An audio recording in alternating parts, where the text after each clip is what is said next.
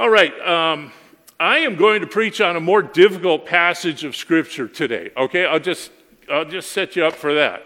I just felt like in this theme that we're pursuing in 2024, that I will trust Him. I think there's some really important things for us to consider from Scripture and base our hopes and our beliefs and our understanding of how God works in our lives. Because God is not only here during the good and sunny days of our life, but He's also here in the difficult days of our lives as well.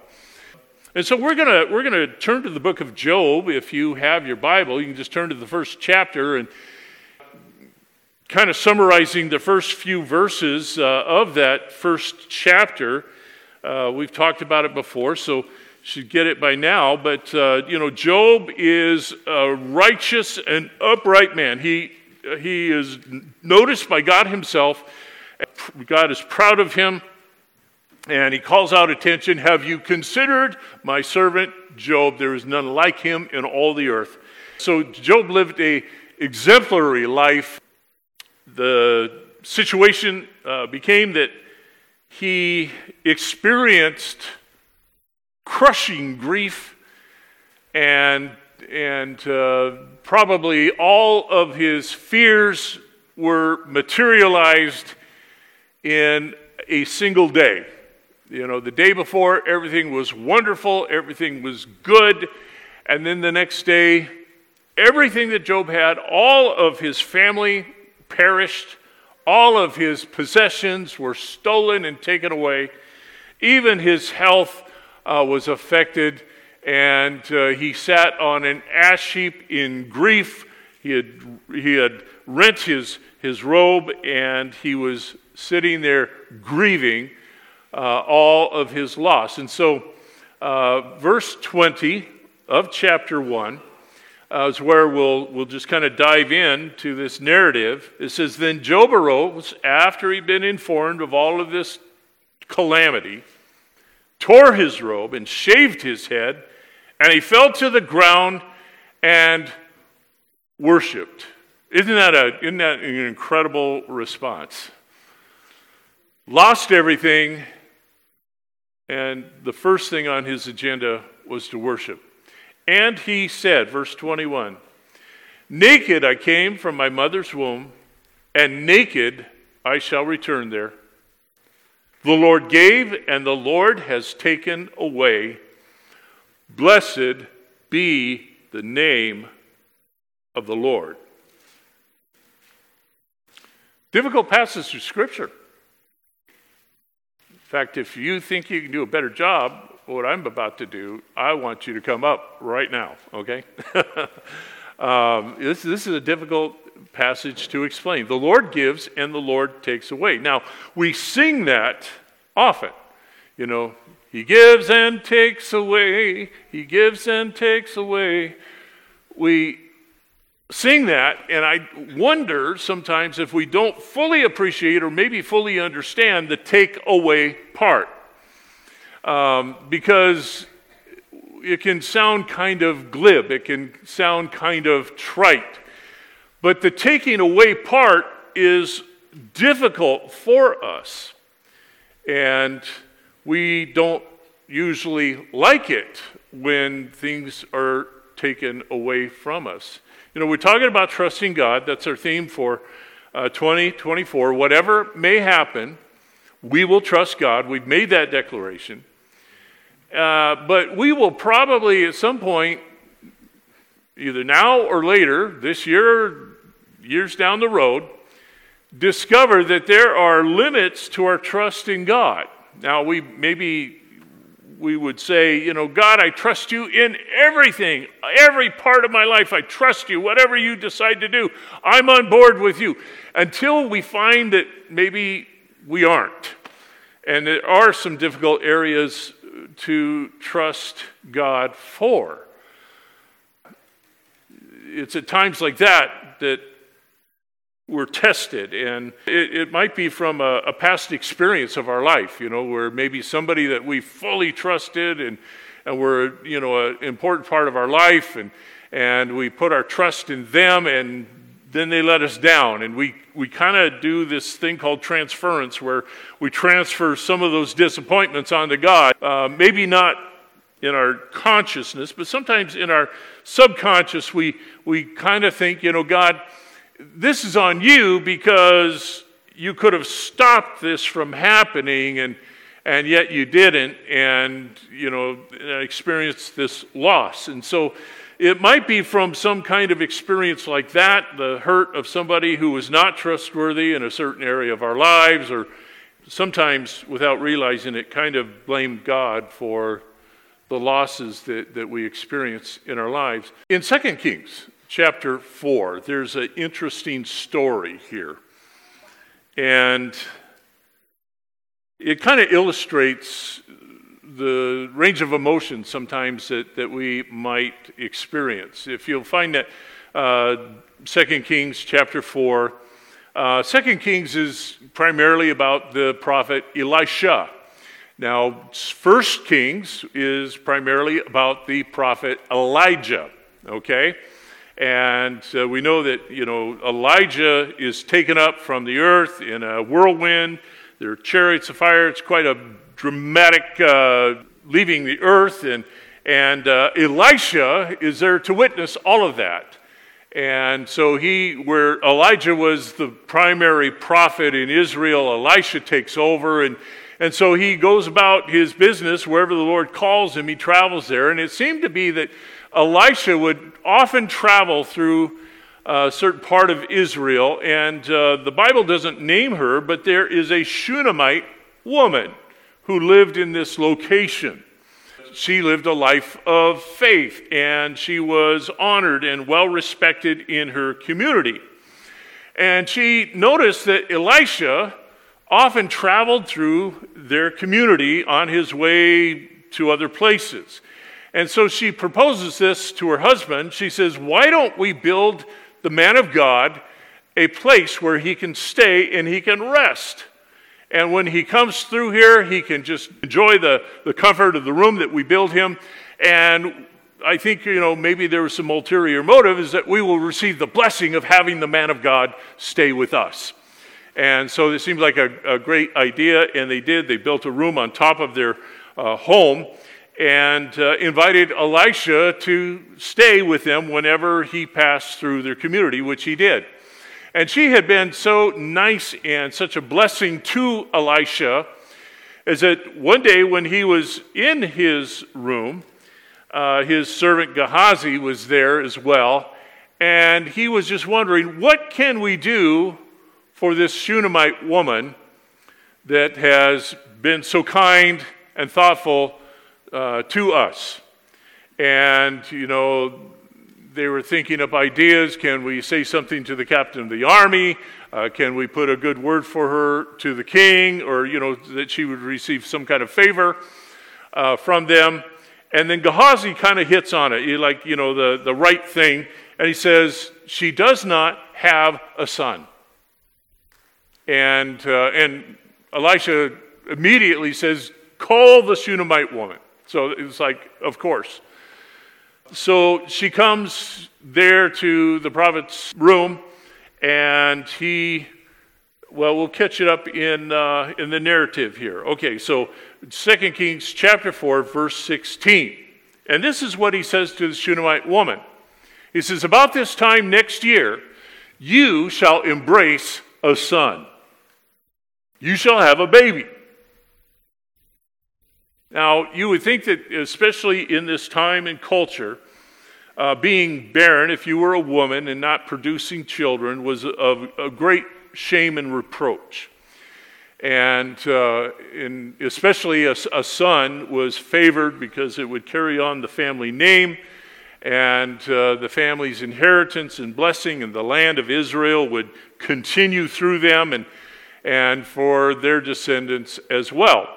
And so for a woman to experience barrenness in this culture was a great shame. And so the Shunammite woman responds in a way that we may not expect. It's like, you shall bear a son. In about a year's time, you will bear a son. And you think, she'd be happy and glad.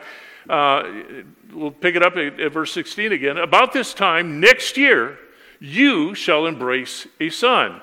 And she said, no, my lord, man of God, do not lie to your maidservant. Wow, he touched on a fear of hers. Don't you lie to me. Probably not what the prophet expected. Sometimes news brings fear.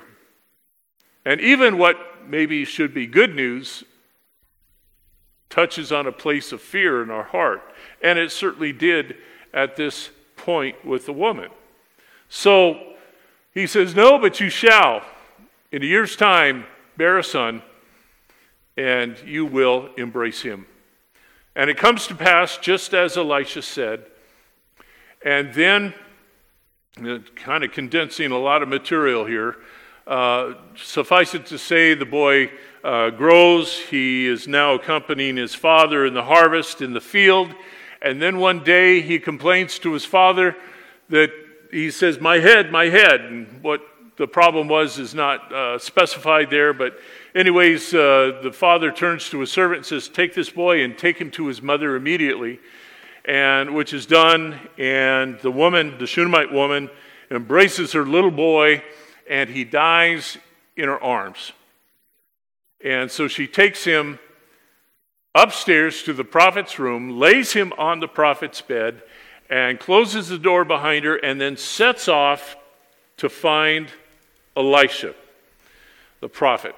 And lots of great detail there. It's great reading and all, but she finds Elisha. She's discouraged. Gehazi tries to pull her away, and yet she embraces the feet of the prophet Elijah. And Elijah is saying, boy, the Lord has hidden this from me. I don't know what's going on here. And finally, he asks the Shunammite woman, what is the problem? Verse 28, she said, did I ask a son of you, my Lord? Did I not say, do not deceive me? So her worst fear had come to pass. She was afraid to receive the good news that what she had longed for would be taken away. And yet her son here has been taken away. And so, again, some great reading. Elisha goes back to where the Shunammite woman lives. He goes up to his chambers, and through very unusual circumstances, he prays, and the young boy comes back to life. He is presented to his mother, and she worships the Lord for what he has done. The Lord gives, and the Lord takes away. Blessed be the name of the Lord. You know, you and I think, are much more comfortable when the Lord gives, right? Don't you love to receive blessings from the Lord, right? Oh, that's good. You know, I'm blessed. I am blessed, you know. But we're not so good with the takeaway part. You know, the chorus that we sing, you know, you give and take away. We'd probably prefer to sing it, you give and you give some more, right? We want to leave out the takeaway part. You know, we look at the story of Job. It's really the same story. And what we learn from all of that is, you know, there are things that are out of our control. Life is not in our control. Control is really an illusion. Isn't that true? I mean, we all do what we can to control certain outcomes in our life, you know. I have even eaten kale before. Why? Because it's good for you. What does that mean? That means you won't get some terrible disease. Well, it tastes like I'm going to, but, you know, we watch our diets, try to eliminate, you know, try to bring some measure of control to certain outcomes we don't want. We invest our retirements, conservatively so the market doesn't, crash and take them away. We exercise, again, to kind of preserve and bring control to certain outcomes. Or, we homeschool our children so that they'll be good kids and they won't be influenced by the world. And all of those things. We work our businesses and we want them to thrive. And we do all of these things to try to bring some measure of control to things we ultimately can't control. And sometimes the things that we worked hard for seem to be taken away, confirming our worst fears.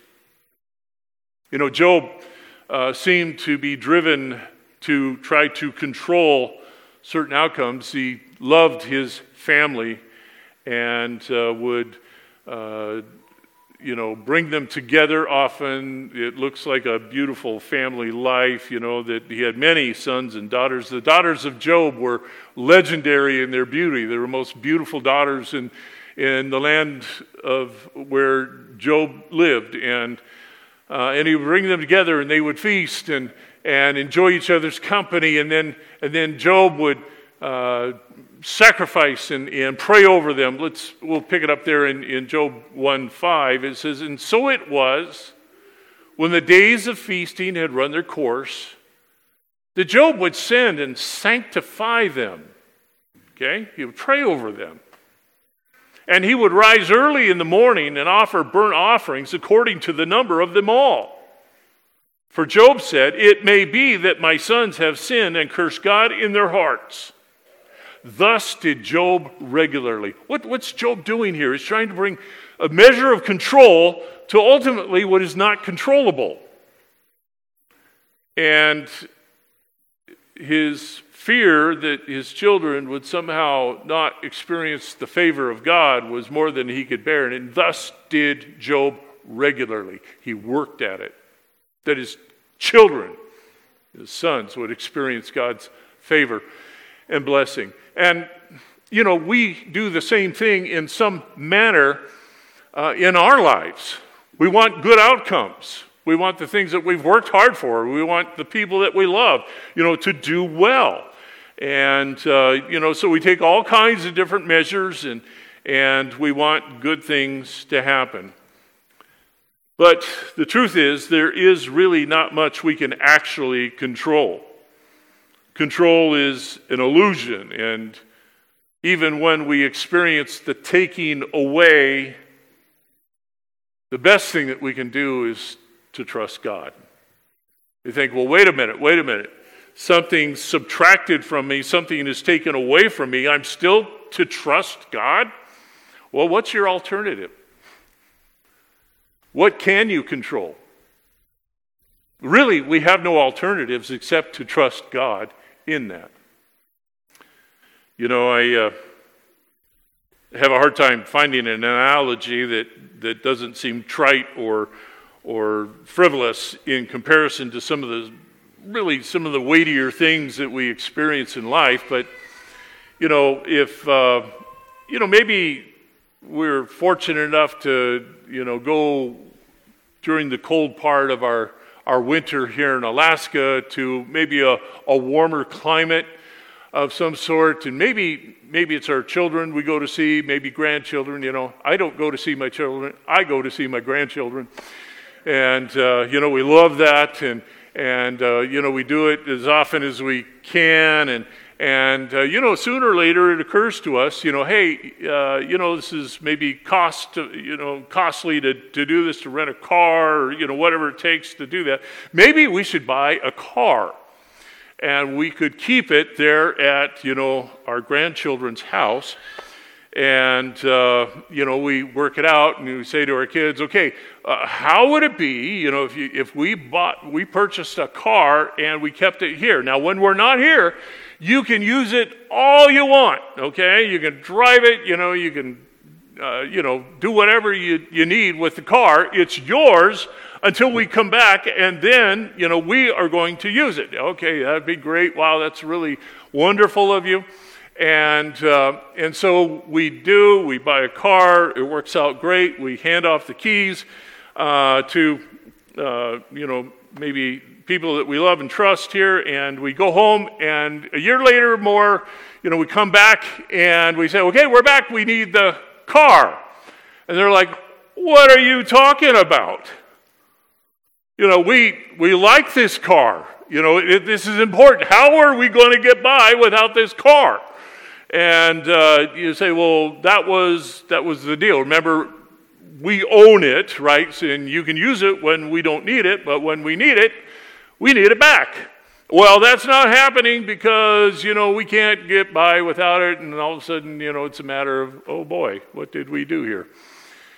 Don't want to relinquish it, even though we understood that my name is on the title. I own the car. And so therefore, if I need it, I want it back. Well, we're talking about cars and all of that, awkward situations. But the point of the matter is that God gives us everything. God owns absolutely everything. That's my first point, is that everything I am and everything I have belongs to God. His name is on the title. I am but a steward of all that He's entrusted to me. Do you remember in the Gospels, Jesus tells a story about a king who was going to go on a long trip and assigned his wealth to 3 servants. One got 5 talents of gold, one received 2 talents of gold, and the one received 1 talent of gold, which did not belong to the servants. It belonged to the king. And the king goes away, and the one receiving 5 talents of gold invests and trades, and when the king returns, there's 10 talents of gold. Now, they had use of all of that wealth while the king was gone. But they knew this, is that when the king returned, it belonged to him again.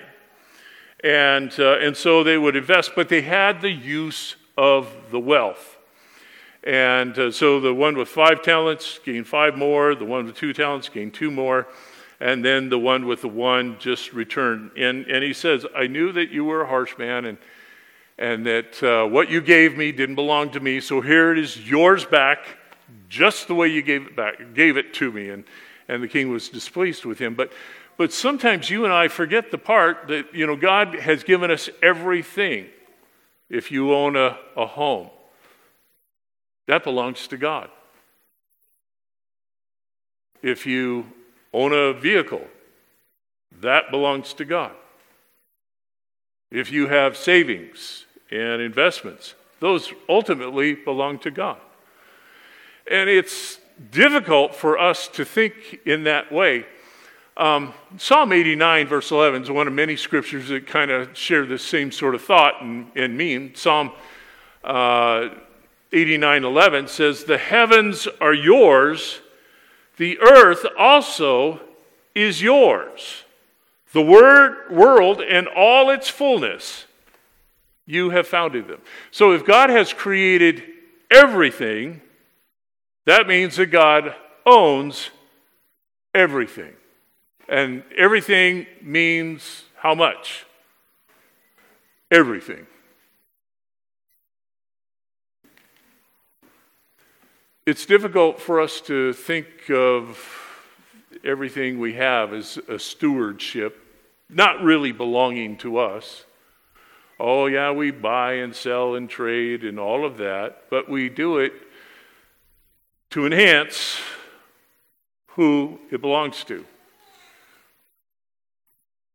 So when we say everything belongs to God, it's everything. Even my life belongs to God. Whether I live or whether I die, those I love live or die, my life, their life belongs to God. God is the giver of life. Life belongs to Him. As much as man would like to find a way to create life outside of the womb and outside the process that God designed, they have met with no success. Life is something we can't control. Life is something that is beyond our ability to produce, except for how God designed life to come into existence.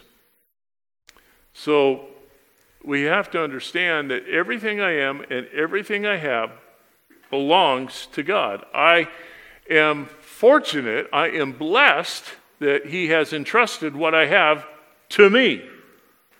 And it is up to me to use that well. But ultimately, should God need it and ask for it back, it belongs to Him.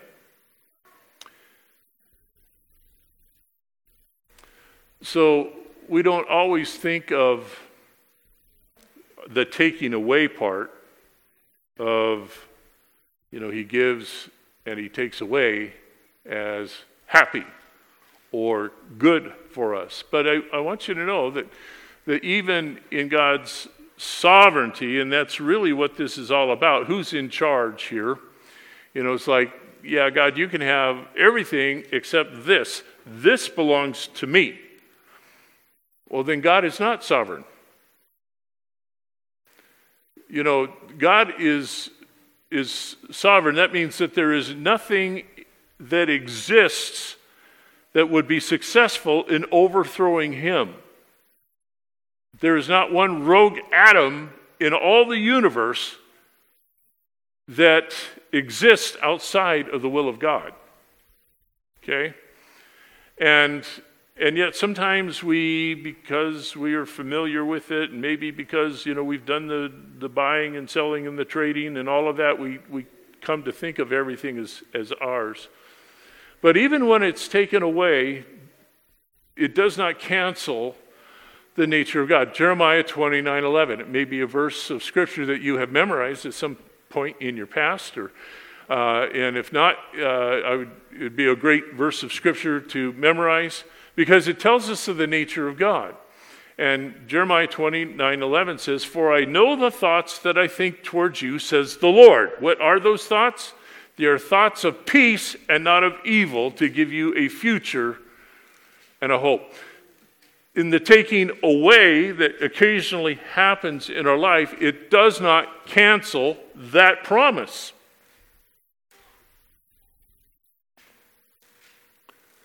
There are things sometimes that we want and maybe even obtain that are not good for us. I have grandchildren that I love very much, but there's sometimes I take things away from them, all right? And because they're not good for them, and nothing good is going to happen if they have that thing, even if they want it really bad. If they were to lay their hand on a knife, that would be something I would take away. Why? For their good. Now, they may not think about it that way at the moment. But it's for their good. Now, maybe later we can restore that to them, and they would use it responsibly and not harming themselves. So understand that God sometimes removes things from our lives for our good. We mentioned, I think one Sunday or two ago, that God's main objective, His total focus on us, is not how comfortable we are, not how good we're feeling or not feeling. Those are not the primary concerns of God. God's primary concerns is getting you to eternity. That's what God cares about. He wants you to spend eternity with Him. And the here and now, comfort is not his total priority.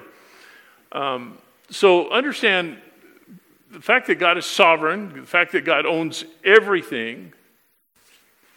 It's easy on the upside when He bestows his blessings on us. We like to call them blessings when they're good.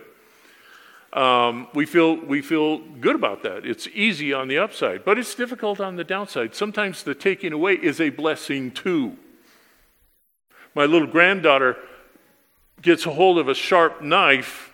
The removal of that knife from her is actually a blessing. Right?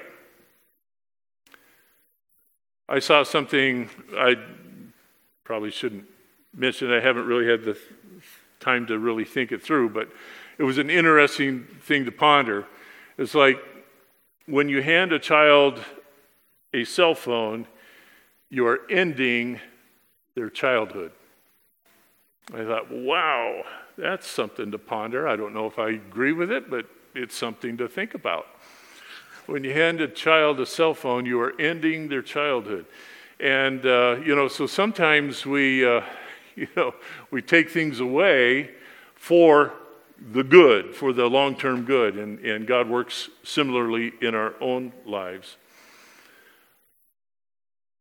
Philippians chapter 1 and verse 19, Paul is writing the Philippian church, and he is writing from a Roman prison. Okay, he is in Rome, and he is in prison. He has chains that are on him, shackles that are keeping him imprisoned for the sake of the gospel. Now, it's kind of one of those things that doesn't seem to make sense for us. We think, man, if we're preaching the gospel, things should go well. We won't get in trouble, or, we're certainly not going to end up in prison and chained to a guard if we're doing God's work and God's will. Well, this has happened to Paul, and because he was preaching the gospel and because of his stand for Jesus, he sits in a Roman jail. And he's writing to the Philippian church. If you are looking, at the New Testament, Philippians is one of the epistles that are letters that Paul wrote that are called prison epistles, okay? So they're written from this Roman jail, and Philippians is one of those. And this is what he's talking about when we open this passage here in Philippians 1, verse 19. He says, "For I know that this," my imprisonment, "I know that this will turn out for my deliverance through your prayer and the supply of the Spirit of Jesus Christ, according to my earnest expectation and hope that in nothing I shall be ashamed. But with all boldness, as always, so now also, Christ will be magnified in my body, whether by life or by death." Paul is calling this out. He says that Christ be magnified if preaching for him results in life, or whether it results in my death, it is to magnify Christ. So I'm immaterial here. Whether I live or I die, that's up to him. And then he goes on to say, "For to me to live is Christ." That's good. But to die is gain. It's even better. Because I spend eternity with him. What a perspective on life. He fully understands that this life that I'm living is really not in my control. And it really isn't, my choice of what happens to me. It belongs to God. And so whether I live or whether I die, Christ be magnified. And to continue living, that's good. It means Christ is preached. But if I die, hey, that's okay too. What a perspective. It's an eternal perspective that is admittedly difficult for us to adopt as our own. So what Job uttered in his grief as he worshiped the Lord gives and the Lord takes away. Blessed be the name of the Lord. That's true. 1 Timothy chapter 6 and verse 7, Paul writes to Timothy, he says, "For we brought nothing into this world, and it is certain we can carry nothing out." I think this is a good way to understand how much we own, how much belongs to us. Everything you can carry to the next life is yours. And as Job said, I came naked into this world, and I'm going to leave the same way. That's how much we own. So if we understand that everything I have belongs to God, and God can use it at his discretion anytime, we begin to understand what trust in him is all about. I think I've made this point before, but I want to emphasize it again. Is that my second point is this, is that God will not sacrifice the eternal for the temporary. Not even to make us feel better will God give us something of a temporary nature in place of the eternal. It's just not in his nature. So the story that Jesus tells, or the analogy that he makes, they're in Jerusalem, and they are observing people of great wealth and talking about all these riches. And Jesus talks about this. Mark chapter 10, verse 23, about how difficult it is for those who are rich to enter the kingdom of God. And they're standing by a gate in the wall of Jerusalem. And Jesus said, this is the difficulty for somebody who's wealthy to enter the kingdom of heaven. It's like a camel going through the eye of a needle. Now, there's some debate whether, what the needle was, but, it's like if it was an actual needle, and I can't even, let alone a camel, I can't even get a thread through a needle anymore. But there's also the possibility that there was a gate in Jerusalem called the Eye of the Needle, and it was very small. And for a camel to pass through that, coming from the outside, and camels were used to carry goods and trade things, in order for a camel to come through the eye of the needle, they had to unload all of his cargo, and then the camel had to be taken down to its knees in kind of a crouching position and get shuffled through the eye of the needle. And then they'd have to reload the camel once again before they could take it to wherever it needed to go. Either way, Jesus is trying to convey it's difficult. Why? Because we get attached to what's ours. And then Peter follows up and he says this, we have left all and followed you. Jesus says, you're right. And whatever you have left behind, go down to verse 30, Jesus said, will you not receive 100-fold again in the age to come and eternal life? So understand this, is that we are playing an eternal game, if you will. And God is not going to sacrifice the eternal for something temporary. And sometimes he gives and sometimes he takes away, but it is all for our good. And here's the hope, here's the good news at the end of this. Is God is able to restore everything that's taken away. That is a story that is told over and over and over again throughout the entire Bible. That God is able to restore what was taken away. The dead can come back to life. What was taken can be restored. Job couldn't see it in the midst of his pain. The Shunammite woman could not see it as her son was dying. What had happened to them had confirmed their worst fears.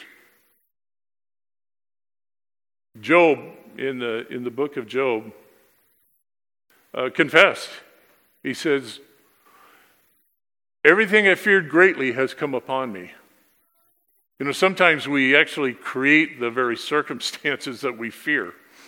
Don't concentrate on your fears. Don't live in your fears because you'll create the very thing that you fear. And Job confessed the same thing. He says, what I feared greatly has come upon me. And the Shunammite woman, Don't lie to me, man of God. Don't tell me I'm going to have a son and then he gets taken away from me. Confirms their worst fear.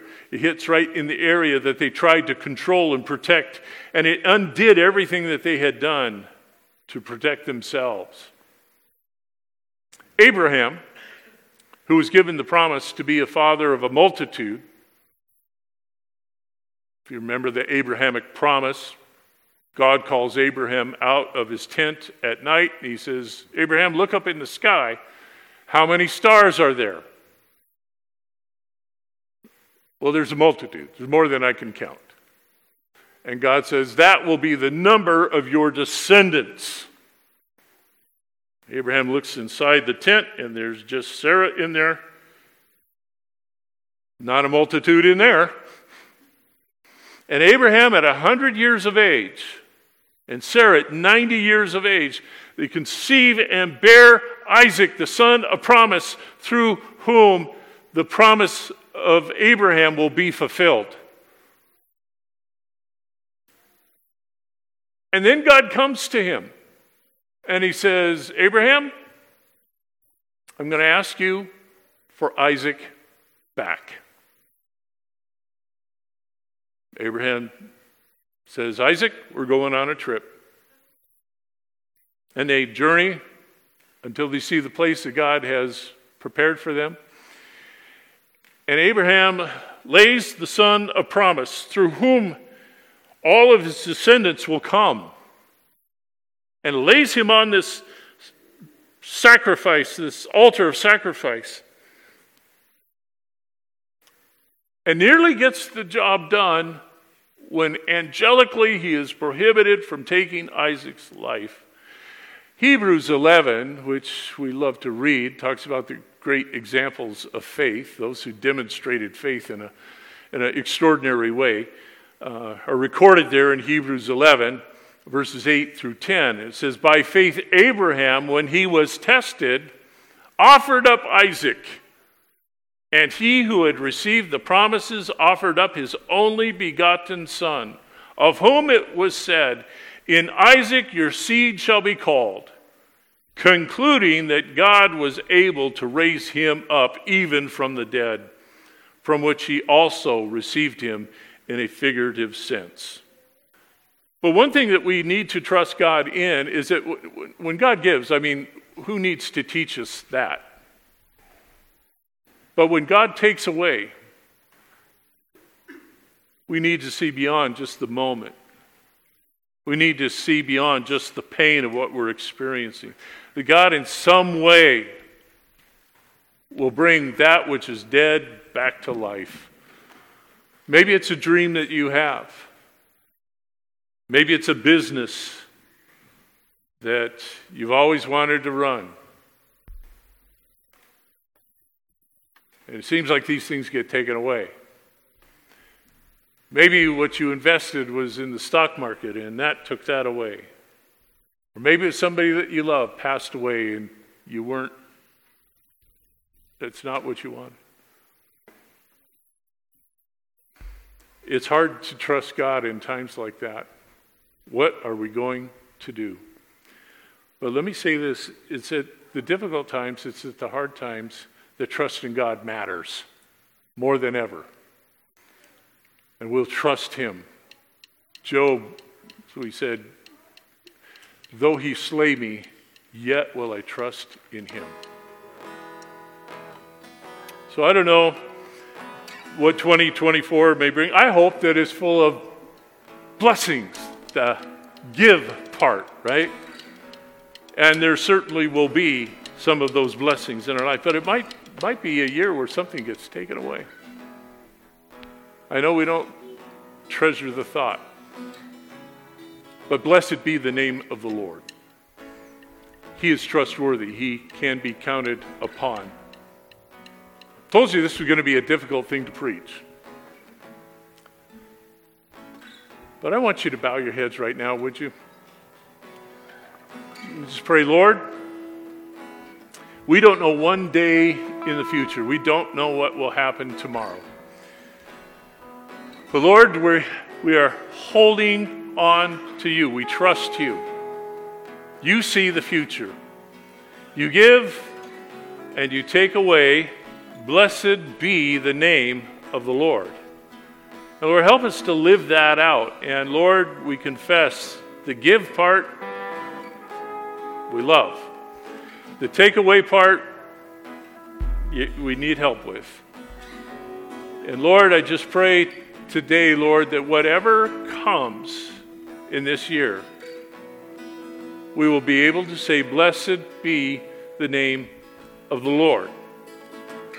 Lord, I pray for those who are going through difficulty and pain right this very minute. Lord, it's hard to see the good in certain things. And Lord, certainly we do not have the wisdom or the knowledge to explain what that is at times. But Lord, you do. And Lord, we just pray that you would give grace and help in our time of need. Lord, I pray for those, Lord, who, Lord, no matter what 2020 holds, that whether it's the adding and the giving, whether it's the subtraction and the taking away, Lord, that we will understand it is for our good. We may not know how. We may not be able to see it. But blessed be the name of the Lord. And we pray it all in Jesus' wonderful name. Amen.